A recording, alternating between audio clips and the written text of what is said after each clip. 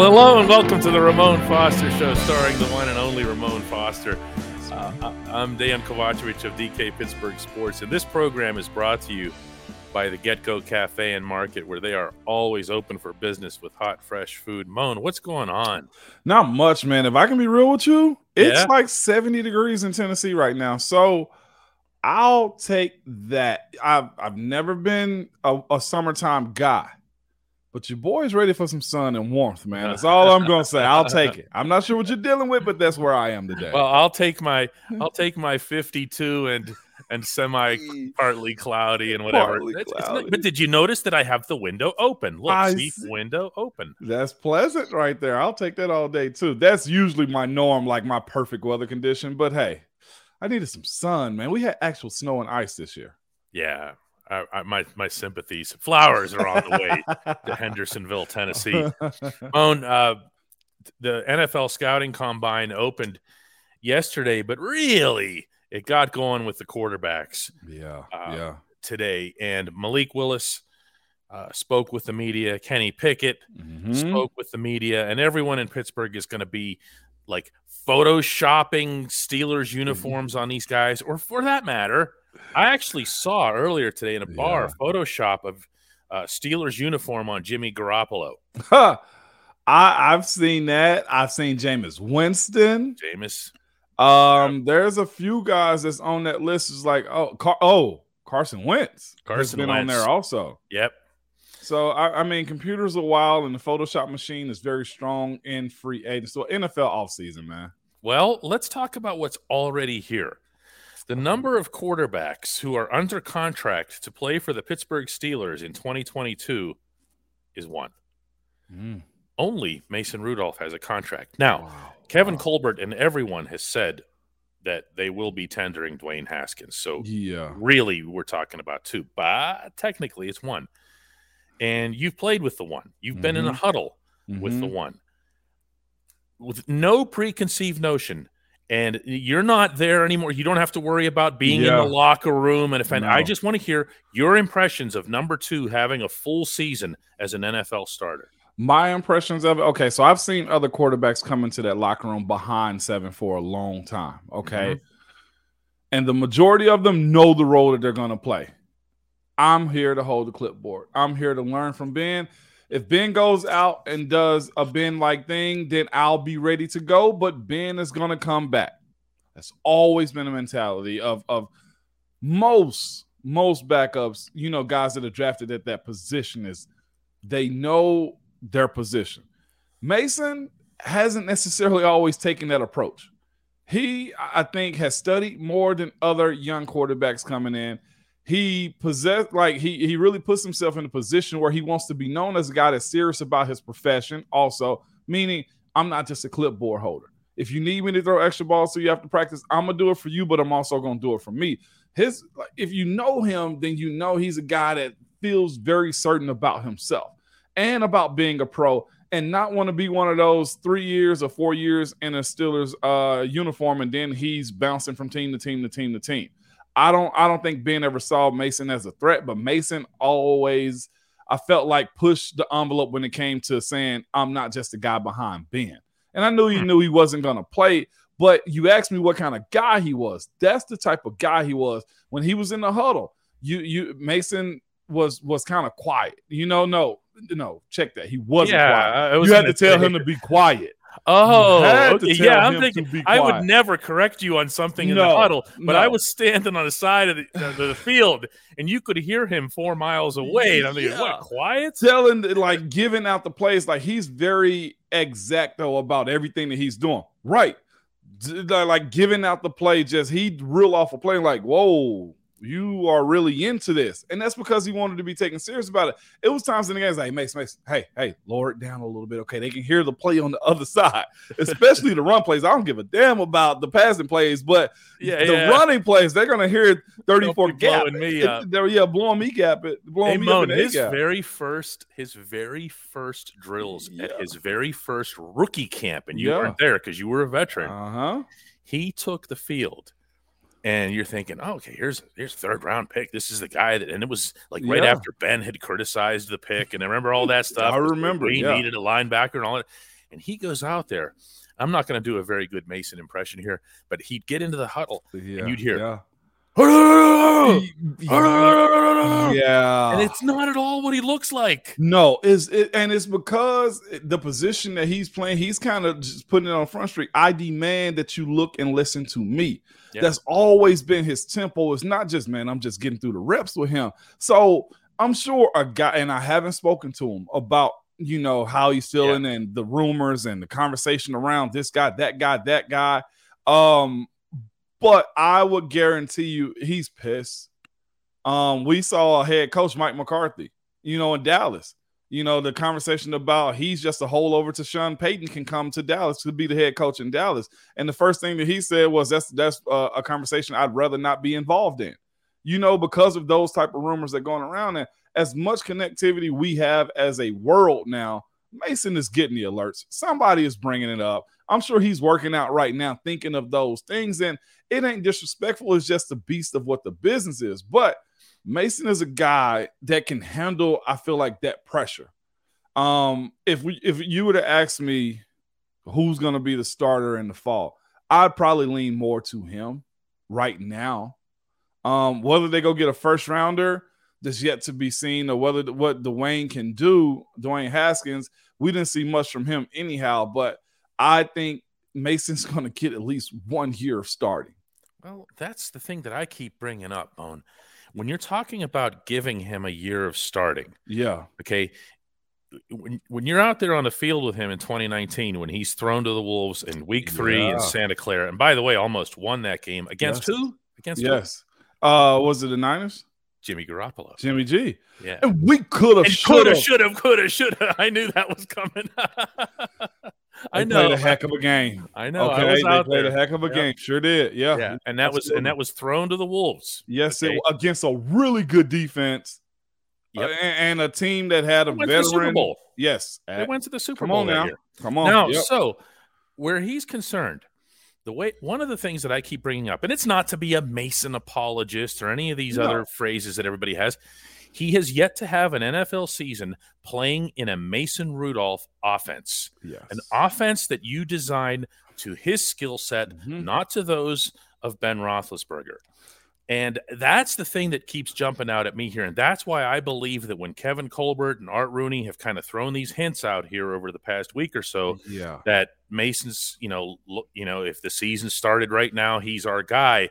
I really believe that that's what they're referring to, that they're ready to set it up for him. I do too, but the only thing I question is the love affair for Malik Willis, unless they feel like they just want to get as much intel as they can from him through this draft process, because they may see him at some other point in his career. But that's not totally true.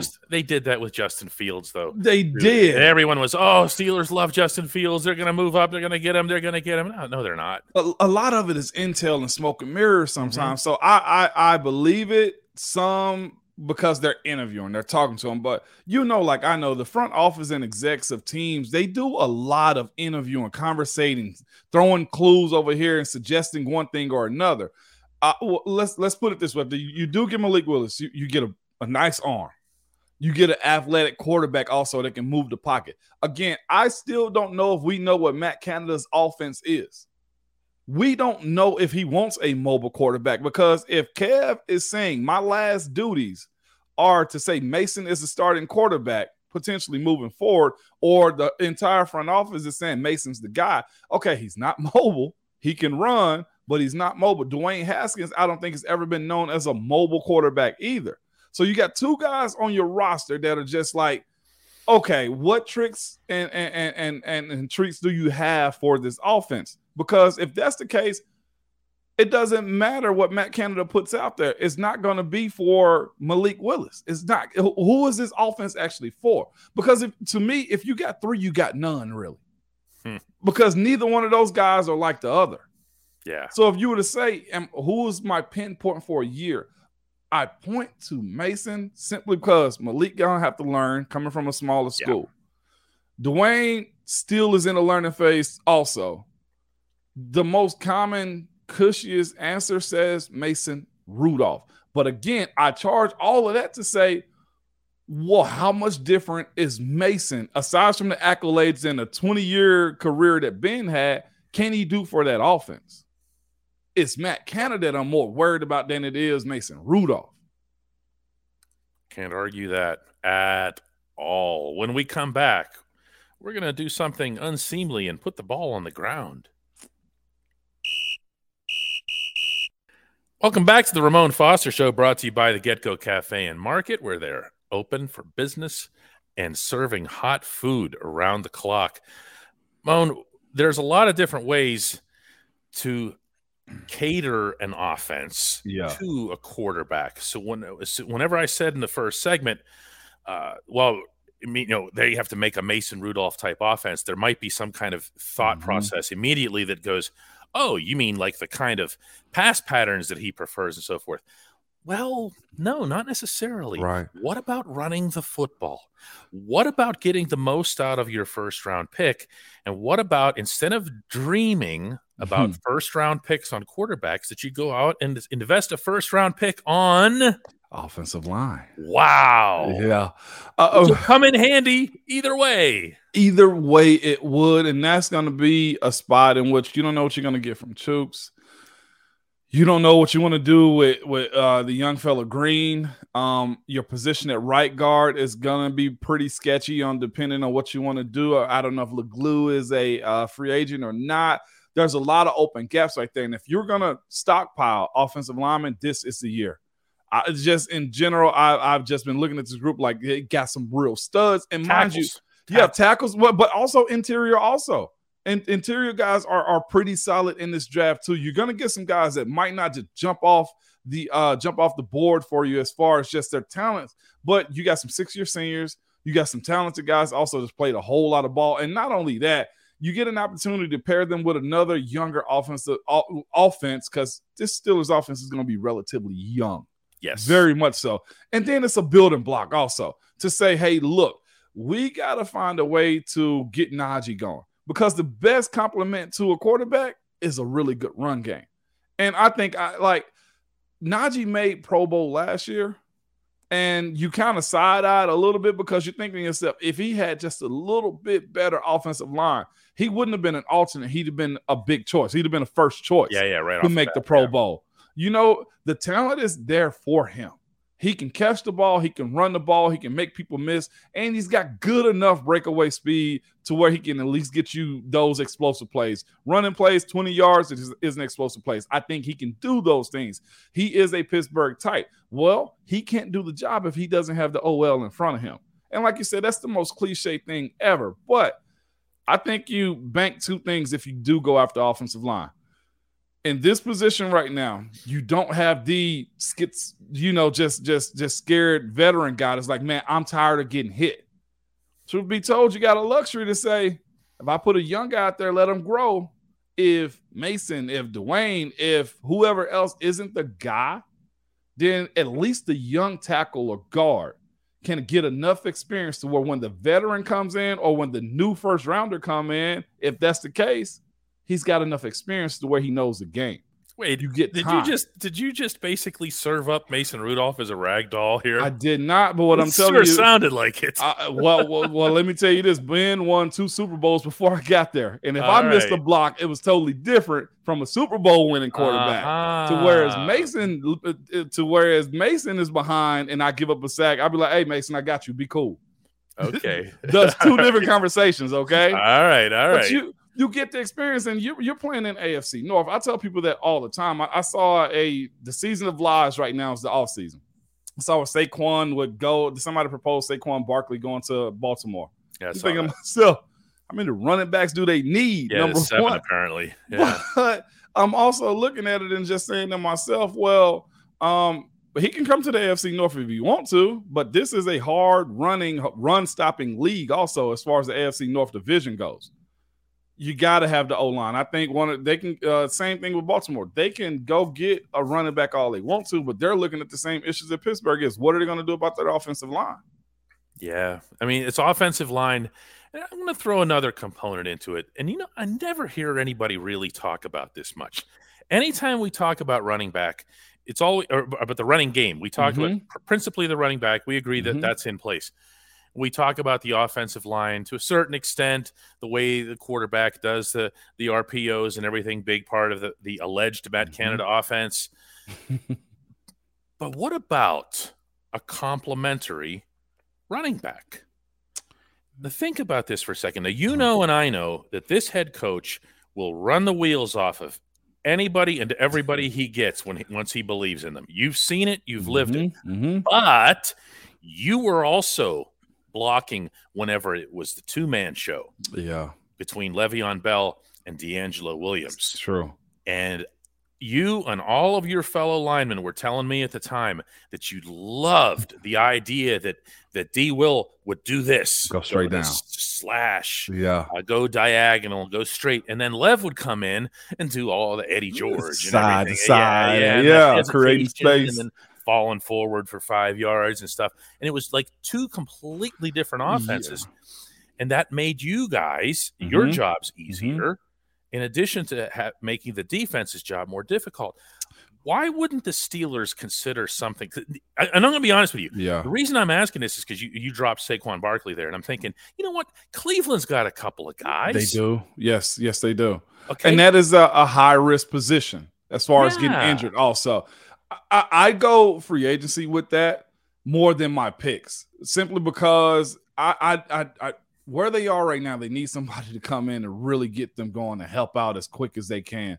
As far as this draft goes, picking a running back 20th overall to me, I think is almost it's not a waste. If there's a third round scat back there that you know and believe in, like there's a difference between getting those scat backs. You're like, yeah, he was a good college player, so we took him. Like, no, you need somebody that fits the mold that's going to be complementary to that offense that's going to have Najee as RB1. Right. Not a bad idea because Najee had a lot of carries, and that ain't good. Yeah. A lot of contact, and he stayed up trying to get extra yardage too. Not okay for him, man. But if I'm getting on his third round and later, if it's a running back, Saquon. I mean, from anywhere. I don't care about the draft. Yeah, anywhere. Yeah, you know? Get yourself another running back. I love that idea for sure. And we're gonna have to go through the free agents at some point as far as running backs. Say who can actually fit the Pittsburgh mold. Yeah. I don't want to get people hyped for Saquon. I like the idea, and I'll tell you what other idea I like is when you're talking about the running game. Pay Juju. Yeah. I actually was reading up on Juju recently too. Said he's probably gonna have to do another 1 year prove it. I saw that. Another 1 year prove it, man. And it's logical. I mean, it not his fault, but he got hurt again. The identity of what this offense is gonna have to rely on is probably the run game and quick game across the middle. Like right now, I think Juju's kidding himself if he's looking at himself as a one. I think Deontay's kind of established that part a little bit.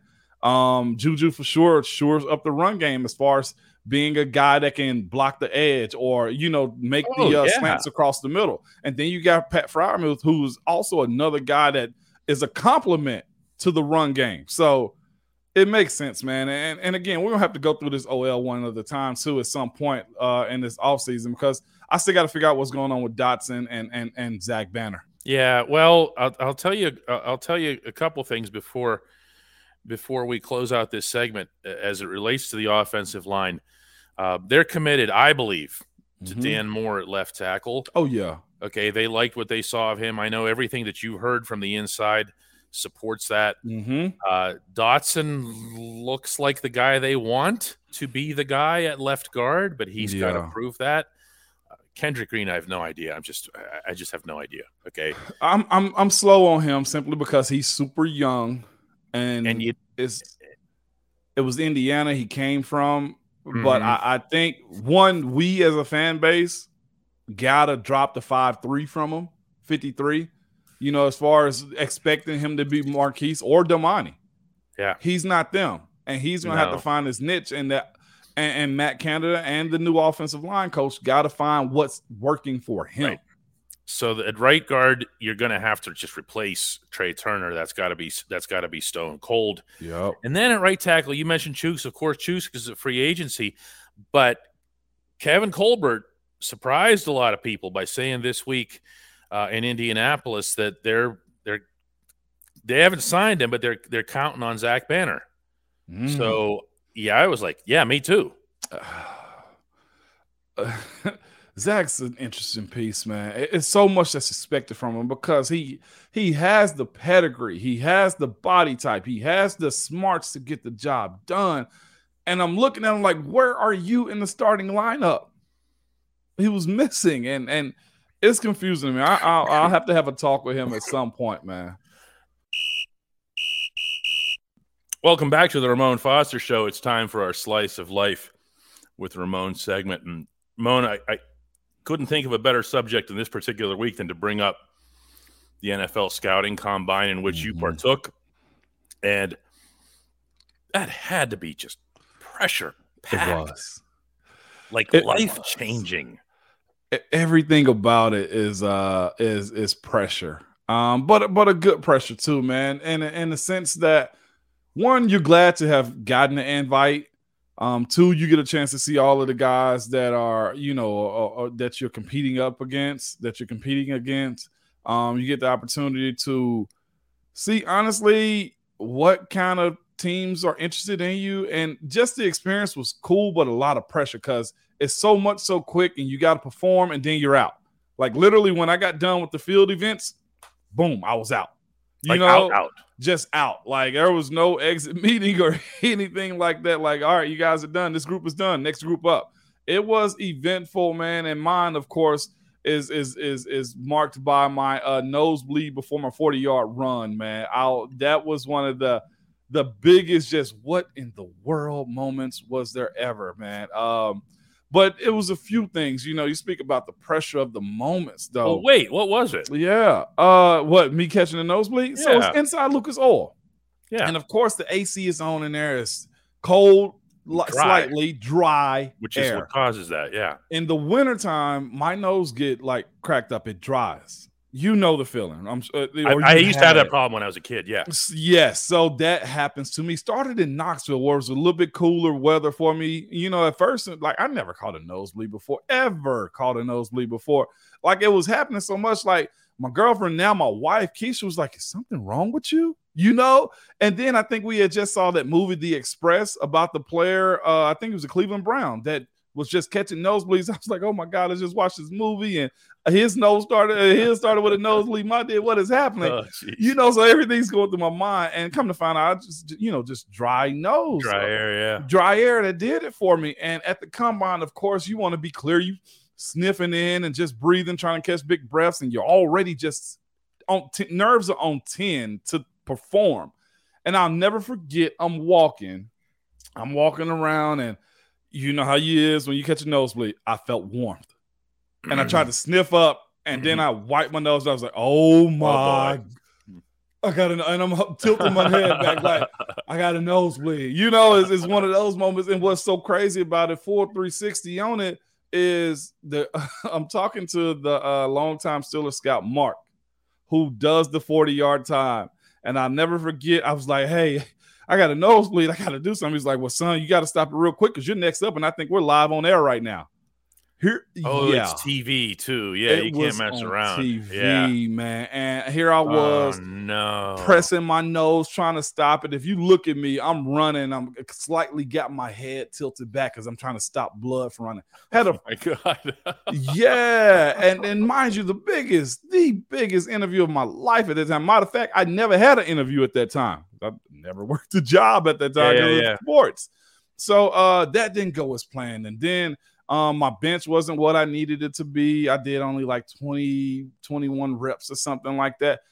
Benching was never my thing, but I was strong. I just couldn't rep it out like that. And it was just, everything was a test. The night before, the 3 teams that I met with at the combine too were all my types. I met with Cleveland, Cincinnati, and the Steelers. Wow. Born to be in the AFC North. Born to be in the AFC North. What was the dumbest question? Dumbest question. The most significant question, and I was just actually asked this on my show here in Nashville. The most significant question I was asked, and I didn't realize this honestly to after the fact. They ask you stuff to get you, what can we get to jab them in the side? What gets them going? What's going to fluster them a little bit? And the question that was asked to me was, how did you guys get Philip Fulmer fired at Tennessee? Ooh, trick question. Yeah. Loaded question. Because Coach Fulmer's a respected college football head coach, Hall of Famer, College Football Hall of Fame. And his last year was my last year. And it was a question, I guess, jabbing in my leadership a little bit, because I was a senior class. And accusing you of being participant in a mutiny. Exactly. And the best answer I have for him was it was more of them than it was of us. Meaning guys that actually went to the league and actually got something going, where our team was just riddled with a bunch of young guys that wanted to go out and party and do everything but football. Football was a platform for them to be popular on campus. Okay. You know what I'm saying? It's college, yeah. Yes, that's college. And some guys forget that, no, you're here to play football. So it was those types of things. And it was the Steelers that asked me that question too. Wow. So I'm glad Coach Tomlin has lasted. But I thought it was a fair question. And there was, you're asked a million things, as far as the combine goes. And I didn't expect that to be one of the questions that kind of had me like, what the world is going on, That might be one, if I had to guess, that would have come from like a local scout, like someone who would really know the territory. You know who it was? Go ahead. Kevin Colbert. Oh, no. It was Kev. And I remember Mike T was right there. I honestly think B. Hunt may have been in the room. I could be off a little bit, but of course it was scouts in the room and stuff like that. Man, it was interesting to say the least, man. But it's a blessing to be there. It's a cool event. Mine didn't go off as well as I wanted it to go, and luckily it didn't. Because I was going to say it. Yeah, it worked out all right. Yeah, but what's crazy, I didn't even get a chance to do my pro day either because I caught the flu. Wow. Yeah. It's something when you watch these individuals on television right now, and there's a part of you that kind of cringes a little bit because of the meat market component. Yeah, and then there's another part of you that appreciates the undrafted players like yourself who've made it. Yeah. And then there's a third part for me, and that's the Mike Hilton part. Yep. Where you could throw Mike Hilton out there right now at the Lucas Oil Stadium, and he's not going to impress anybody. Doesn't matter.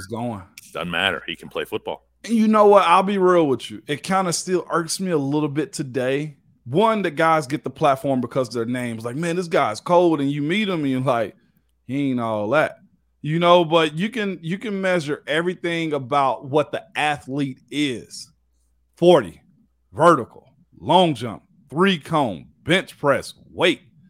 But you can't measure, can they put all of those things together at another level and succeed at it? Like they're talking about Kenny Pickett's hands, and they did Joe Burrow the same way. Or they would say Ben came from a small school, and Marquise was undersized coming out of college. Like, but you can't, or Mike Hilton not even getting an invite. But it's certain components of competition that needs to be factored in, and it's a bunch of scouting departments that missed the mark on that stuff. And there's no real way to tell other than getting guys in camp. But to say that they chose another tackle over me for the Steelers that year simply because he went to O-line U as far as his college goes and he ran just a little bit faster, I look at it still and I chuckle, like that's still there. That's why I tell anybody, man, shoot your shot, and when you get them, you take them out whenever you possibly can. Well, you know what though, Moan? There's a lot of, and I appreciate that, and I respect that sentiment from everybody that it comes from. And at the same time, I always find myself, just in the journalistic sense, I always find myself being mindful of the fact that someone did give you that chance. Like, there's a lot of that finger wagging. I'll show everybody. But you know what?